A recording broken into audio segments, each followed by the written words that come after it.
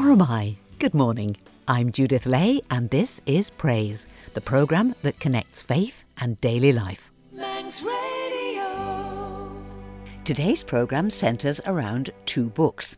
I discover a book that was written by accident and I ask, could a book written over 1,500 years ago possibly be life-changing for us today? And we'll finish with a challenge where I'm really counting on your help.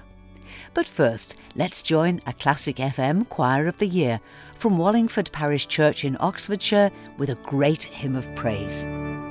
Praise my soul, the King of heaven, to his feet I tribute bring, ransomed, healed, restored, forgiven, who like me his praise shall sing.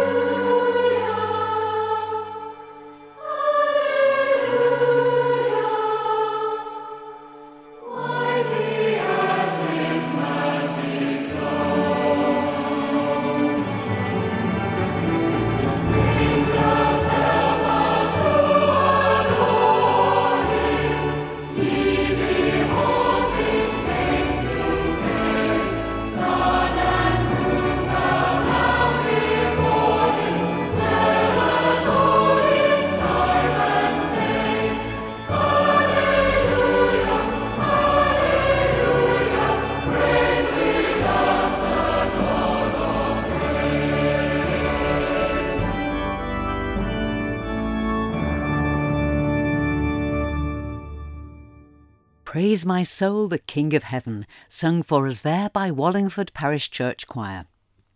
Husband and wife Methodist ministers Reverend Steve and Reverend Rebecca Ingruel have care of the 7 Methodist churches in the east of the island.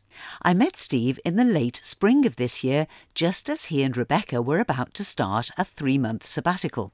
Steve is an experienced leader of pilgrimages to the Holy Land. In fact, he'll be taking another group from the island in just a couple of months' time, and he was planning to use his sabbatical to visit a number of sacred places and try to discover what it is that makes them holy, asking questions like, why do some ancient churches have an aura of holiness while others are simply a historic space? And if God is at work across the whole world, why does it seem easier to feel God's presence in some places rather than others? So imagine my surprise when I received an invitation to the launch of a book written by Steve Ingruel, the result of Steve's sabbatical explorations. So I went along to the launch to catch up with Steve and find out what had inspired him to write, why thin places exist, and why I wish they didn't have to. It took me completely by surprise, Judith. I never set out to write a book as a result of the sabbatical, but in the last 2 weeks I realised I had pages and pages of my thoughts and notes and random jottings, and I thought if I come back to this after being back in day-to-day ministry, if I come back to what I've done, will I be able to make any sense of it? So I decided to spend the last 2 weeks really putting my thoughts into some sort of logical order that would make sense for me. And I then realised towards the end of that process that what I was coming out with was a 25,000 word document on my computer, which was starting to read like a book. So I very hesitantly sent it to a few people who I respect, former lecturers at college, for example, and just asked them to read it through and see if I was making sense and if it was worth other people reading as well. And to my surprise, they came back and said, yes, this is worth spreading wider in some way. So as a result of the sabbatical, I have got what I humbly call a thin book on thin places. It's only 100 pages, but it contains the thoughts and my experiences and the reading that I did over those 3 months. Let's just recap on the purpose of your sabbatical. You were going to explore what makes places holy. Is it what has happened there? Is it what we bring to that place? I realised very early on in talking to different people about the topic I was looking at, including yourself, that a lot of people have their own ideas or their own understanding of why somewhere is special to them, or what makes a place a thin place, where the boundary, if you like, between heaven and earth is almost blurred, yes. I realised, therefore, that I needed to look at this with a particular methodology. And what I have done is I've used what we call the Methodist quadrilateral, which is where you take a subject and you use 4 different lenses as ways to look into and explore the topic. And those lenses are scripture, tradition, experience, and reason. And so in the book, there's a chapter using each of those lenses to look at the question of what makes a place thin. So we start with scripture, and we start with the Garden of Eden and the development of the concept of Bethel and Jacob's ladder, where the angels ascend and descend from heaven, and Jacob sets up this altar, and Bethel becomes revered as a meeting place between humanity and God. And likewise with the Exodus, you have the presence of God is there in the tabernacle with the cloud hovering over the Ark of the Covenant, a very specific place where God is found in the tent of meeting. And then with the temple and the Holy of Holies as being where the presence of God dwells. But through all of this, there's also the concept that God is present at all places, at all times. How do we get our heads around this God who appears in special ways, at special times, in special places, but is also present and available and accessible for all, in all places? And Scripture has a lot to tell us about that. And of course, Jesus identifies himself as the new Bethel in his conversation with Nathanael in John's Gospel. And he identifies himself with the temple in John's Gospel. And he says to the Samaritan woman, the time will come where you will worship God in spirit and in truth, not on this mountain or in Jerusalem, indicating what will happen as the temple curtain is torn in two at his crucifixion, and indeed what is fulfilled at Pentecost. And so I argue through my looking at Scripture that thin places should no longer be needed because of what Christ did in his ministry, and he brought to fulfilment that way of God working with his people. And certainly in Paul's letters, Paul is very clear that the temple of the Holy Spirit is now the believer, that it's not a physical location, it's the individual and the collective group of believers when they come to worship. That is now the location of where we find the Holy Spirit. But very early on, moving into tradition, very early on we find that shrines and churches and cathedrals are built in specific places. Initially with St. Helena going to places around the Holy Land and asking the believers, where did this happen? And commissioning the churches to be built. But then also with churches around sites of the early church leaders' martyrdoms. And people would go back to the places of the martyrdom to remember that holy person and to pray in a particular way and to gain a particular spiritual experience through doing so.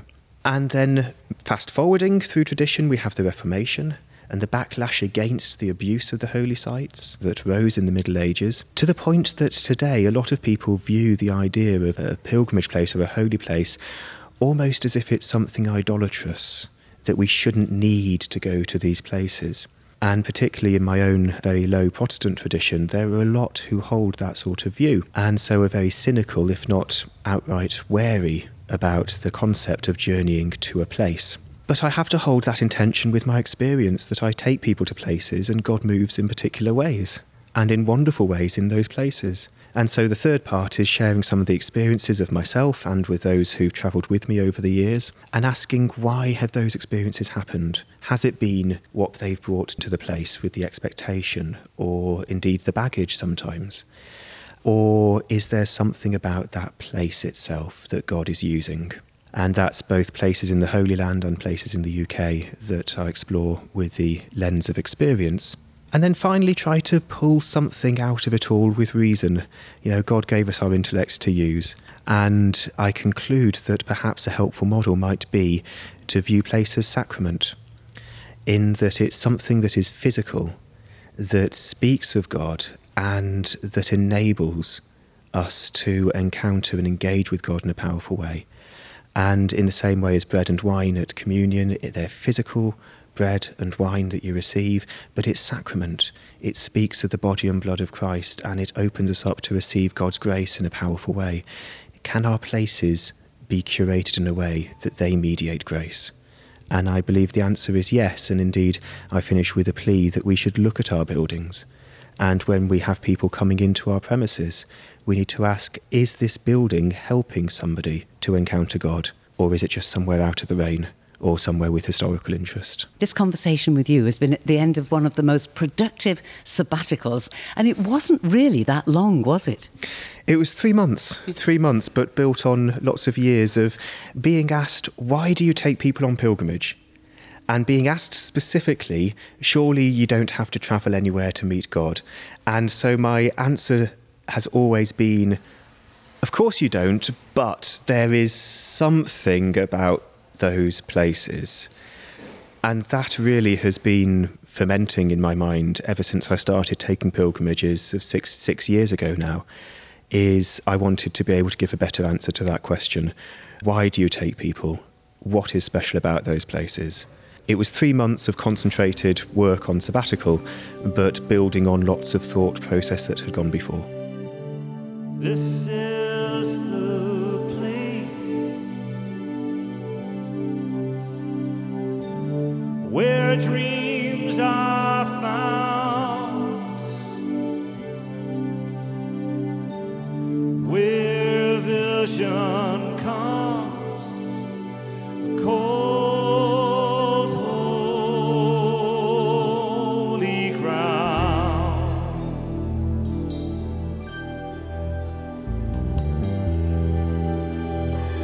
Holy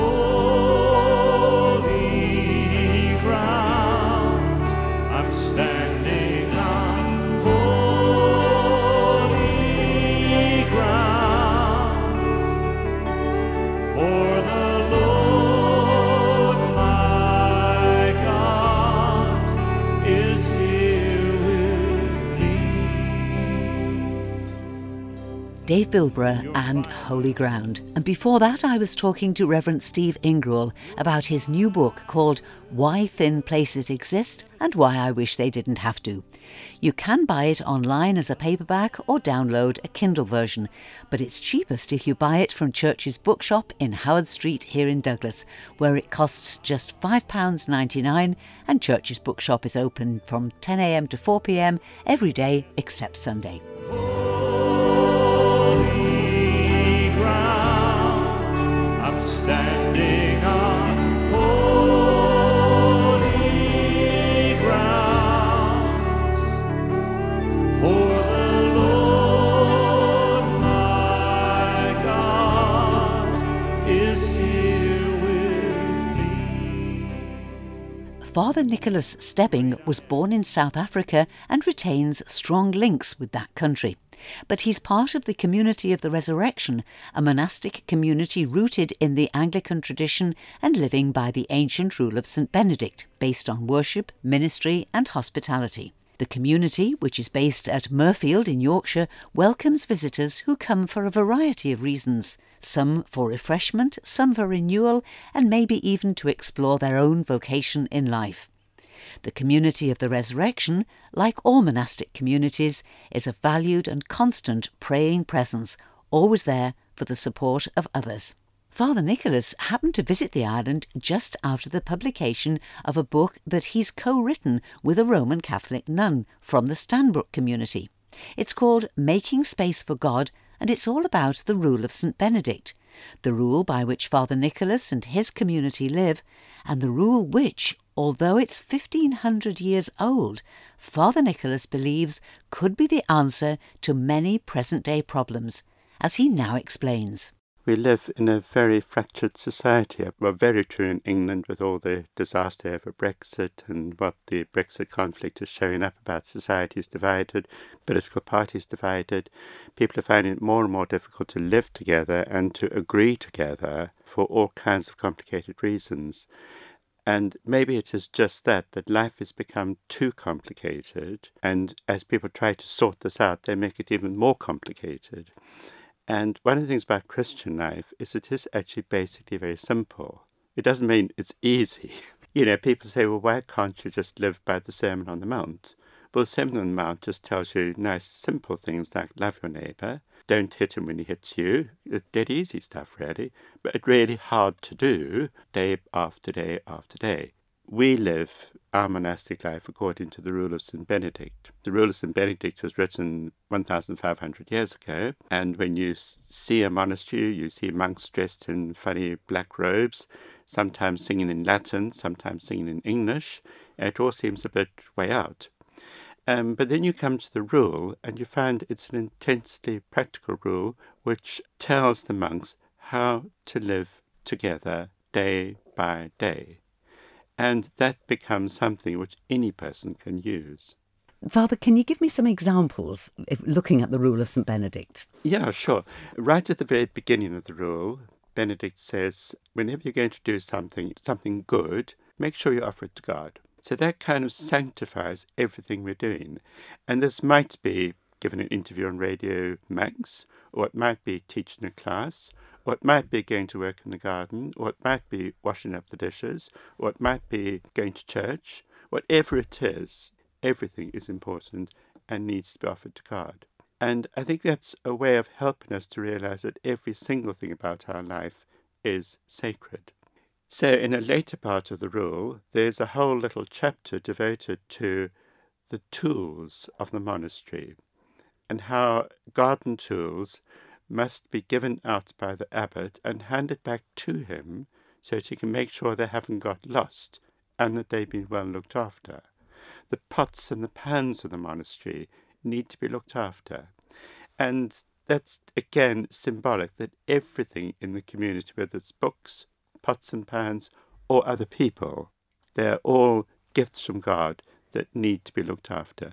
You leave your tools out in the garden, they either get lost or they get rusted away, so you go and buy some more. So this is the whole consumer society, the whole throwaway society, and that is something we're going to have to change if we're going to save this beautiful planet of ours.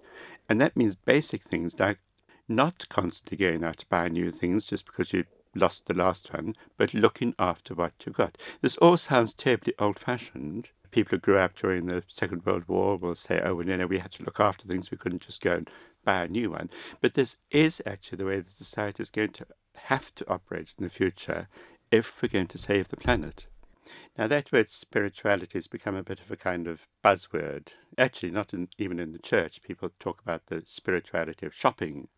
And the idea that spirituality, I think, is something that gives you a great warm feeling inside you or makes you feel important. Or spirituality is something tremendously intellectual and raises you up to a higher plane where you can escape from this nasty world.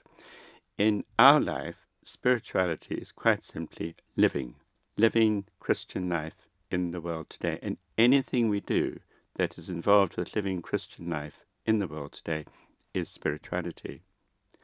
So that in the rule of St. Benedict, surprisingly, there's very little about spirituality as the modern world understands it. He doesn't tell you how to pray, not once, in 73 chapters. He says you must pray, and you must pray together. He says he devotes 12 chapters to which psalms you use and how you pray them all together, and what happens if a monk comes in late, or doesn't come at all, or needs to go out during the service or something like that. Practical things like that. But the basic thing is you must come and pray the Psalms and the Scripture together. And that is the main thing he says about the spiritual life. But then he goes on and says, but then you must also think about how you treat each other, how you address each other. What happens when a person does something wrong? What are you going to do about it? And it's all kind of tied up together. Can I give it a good example here of what Benedict says? In one of his chapters, actually the one on the cellarer. The cellarer is the person who has to give out the food, give out some money if you need it, meet all your sort of practical needs. And so he has a pretty difficult job because monks are human beings and they're always trying to get more than they really should have. And he's got to say no, but Benedict says, but do say no in a nice kind of way. Don't offend the person. Make sure that people are not made unhappy in the house of God. Now that sounds quite a low-key kind of thing, that we should spend our lives making sure that people are not unhappy in this house. But the thing is, if you think about that, it's really sensible, because if he had said, make sure that everyone's always happy, well, that would have been impossible. You'd be rushed around slapping each other on the back saying, come on, smile, smile, be happy. And that just makes people angry. Whereas if you said, okay, Judith is looking a bit miserable, perhaps I better go and find out why she's looking miserable, and maybe it's something I can help with. And so I'm actually showing real concern for Judith. I'm not making her happy, but I'm just maybe helping to take away some of the cause of unhappiness. And that is something we can all do. And then we become more and more aware of each other, so that through this little thing about making sure that people are not unhappy, we're actually doing more for the happiness of the community. It's realistic, it's not highfalutin, it's what we can, anyone can do it. Coming back to the word spirituality, in the modern misunderstanding of spirituality, they think it's something about me, that I should feel good, I should feel more spiritual, I should feel more that the Holy Spirit is inside me. But actually, spirituality is about worrying about other people, not about me. Spirituality is showing concern for another person. That's what love is. And actually, when I do that, I will find I feel better, because I'm actually concerned about another person, not about myself. So spirituality, Christian spirituality, goes in the opposite direction from everything that our modern society teaches us. But also, we're living in a culture that says, I'm failing somehow if I'm not busy. Yes. Example I think people might like to hear is about Desmond Tutu, who was my bishop in Johannesburg. And this was in the 80s when he was the only black leader who wasn't in prison. So he was having to meet a huge number of demands from all sides of the community and was the centre of a huge amount of conflict. Desmond was a very delightful and sensible person. And one of his rules was that at 1 o'clock every day he lay down and had half an hour's sleep. And so in his office, in his bishop's office, he had a sleeping bag. And at 1 o'clock he would climb into a sleeping bag and lie down on the floor and have half an hour's sleep. Nothing prevented that. Anyone who came to see him had to wait until the bishop had had his half an hour's sleep, and then he got on with life. Those simple little things are life-saving. So if anybody like me is listening to you and saying, I want to do this, I want to reshape my life by the rule of St. Benedict, what would you suggest would be a good practical way of going about it? Only try and take one thing at a time. One thing might be to say that I'm going to stop at midday for 10 minutes or 15 minutes, have a cup of coffee, sit outside, maybe say a little prayer, maybe read a passage of scripture. It only needs to be about 50 minutes, cup of coffee, look at the beautiful Manx scenery, and then get on with things. Just do that one thing. Once that's in place, you will probably find life has already improved. And then you might think of another little thing just like it, that you might want to make a practice of stopping in at a church, which you know is open during the day, just for 5 minutes on your way home from work. And don't expect great revelations or anything, but you just find that 5 minutes each evening on the way home becomes terribly important to you. And if you found 2 or 3 little things like that, and just get them really built into the lives, just as you would cleaning your teeth in the morning or something like that, that is beginning to get that process of Benedictine spirituality into your life. Oh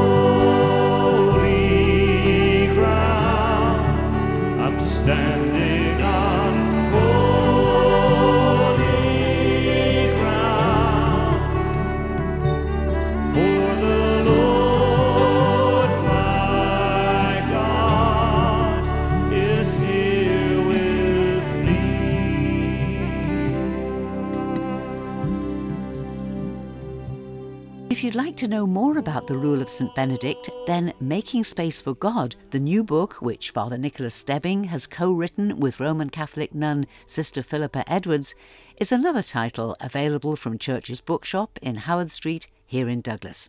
And now, a challenge. A church in Darwin in Lancashire thinks that they have the longest attending church member in the country, and they're asking if anyone else has been part of the same church family for longer than 99-year-old Mrs. Edna Emery. Edna has attended St Peter's Church in Darwin her whole life, very nearly 100 years. She was baptised and married at the church and still attends worship and other events there when she can. Edna, her late husband Tommy and their son Michael have served and supported the church over many decades. Now, I know that here on the island there are a number of people who have long associations with their church. Have we got anyone who can equal Edna's record?